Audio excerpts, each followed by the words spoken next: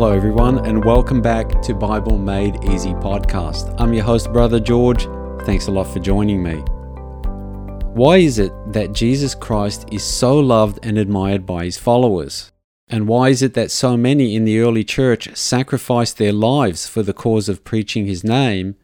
And even today, there exist millions who are or would be willing to do the same.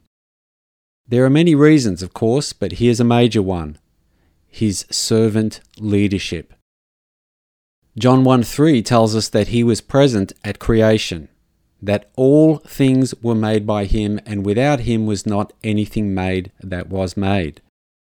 So, as the architect and creator of all things, he's the rightful owner of the universe and all that's within it. And so the scriptures make continual reference to his universal authority and kingship. Revelation 19:16, for example, says, "And he has on his robe and on his thigh a name written, King of Kings and Lord of Lords." Yet, in spite of possessing ownership over all, he doesn't act like you would expect he would. He remains largely behind the scenes and doesn't demand we bow and worship. He gives us a choice to do so voluntarily out of love and gratitude. And not only does he not enforce worship and service, he descended from his heavenly seat of authority to become one of us and to serve us. Matthew 20:25-28 says, "Ye know that the princes of the Gentiles exercise dominion over them, and they that are great exercise authority upon them. But it shall not be so among you.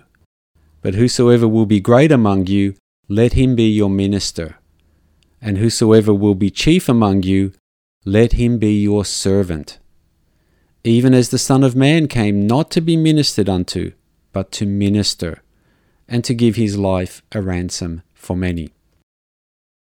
How dissimilar from the common attitudes of the Gentile or non-believing kings and leaders Jesus was referring to. The great monarchs and rulers of the past were often autocratic and even ruthless. Consider the rulers of past civilizations such as the pharaohs of Egypt, the rulers of the ancient Assyrians, Babylonians, Greeks, and the Caesars of Rome. Typically, they were anything but servant leaders. This concept of leadership as a position of sacrificial service to the people, rather than a vehicle for domination and exploitation, permeated the early church. And while it took many centuries, eventually this idea began to take root around the world. If you live in a country where you have a prime minister and other ministers overseeing various portfolios such as finance, justice, foreign affairs, education, health and social services, etc., please be aware that the title minister and its connotation of service to the public is highly influenced by the Bible and Jesus' teaching. Of course, many modern-day political ministers aren't carrying out their duties as sacrificially for the people as Jesus taught they should, but their job titles demand that they do. So we can thank Jesus that most of us aren't living under the type of authoritarian rulers that were common in his day and before. Jesus himself could have been the ultimate power harasser. He could have been the most ruthless and demanding leader ever. But instead, he's won the hearts of his legions of followers by holding back on his potential power over us and instead serving us and calling us his friends. This is a major reason he's so admired. His servant leadership model and the way he lived his life on earth was so pure, so selfless, so inspirational that contemporary new atheist critics of religion focus more of their criticism on fallible Christians rather than on Jesus himself. I guess it makes them look bad to bash him too much because he's just too sweet. Here's a quote about Jesus attributed to the great French conqueror Napoleon. "Alexander, Caesar, Charlemagne and myself founded empires. But on what did we rest the creations of our genius? Upon sheer force. Jesus Christ alone founded his empire upon love.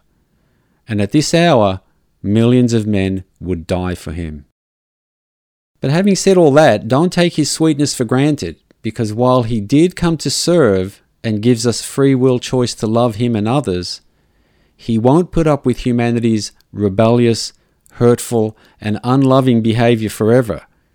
There will come a day, at the end of this age of grace, when he returns to rightfully reclaim his kingdom, judge the nations, and enforce obedience and the gratitude he deserves. Here's what the scriptures say. Revelation 11:15. And the seventh angel sounded, and there were great voices in heaven saying, The kingdoms of this world are become the kingdoms of our Lord and of his Christ, and he shall reign forever and ever. And Philippians 2:10, that at the name of Jesus every knee should bow, of things in heaven and things on earth and things under the earth. So, do you know the servant king who loves you enough to create you and shower you with every imaginable blessing, and yet doesn't force you to bow, worship, and serve? If not, receive him today by simply praying a short prayer to ask him into your heart. And if you do already know him, please do your best to tell the world about him. Thanks for listening. If you haven't already, please subscribe. God bless you all. See you next time. Bye.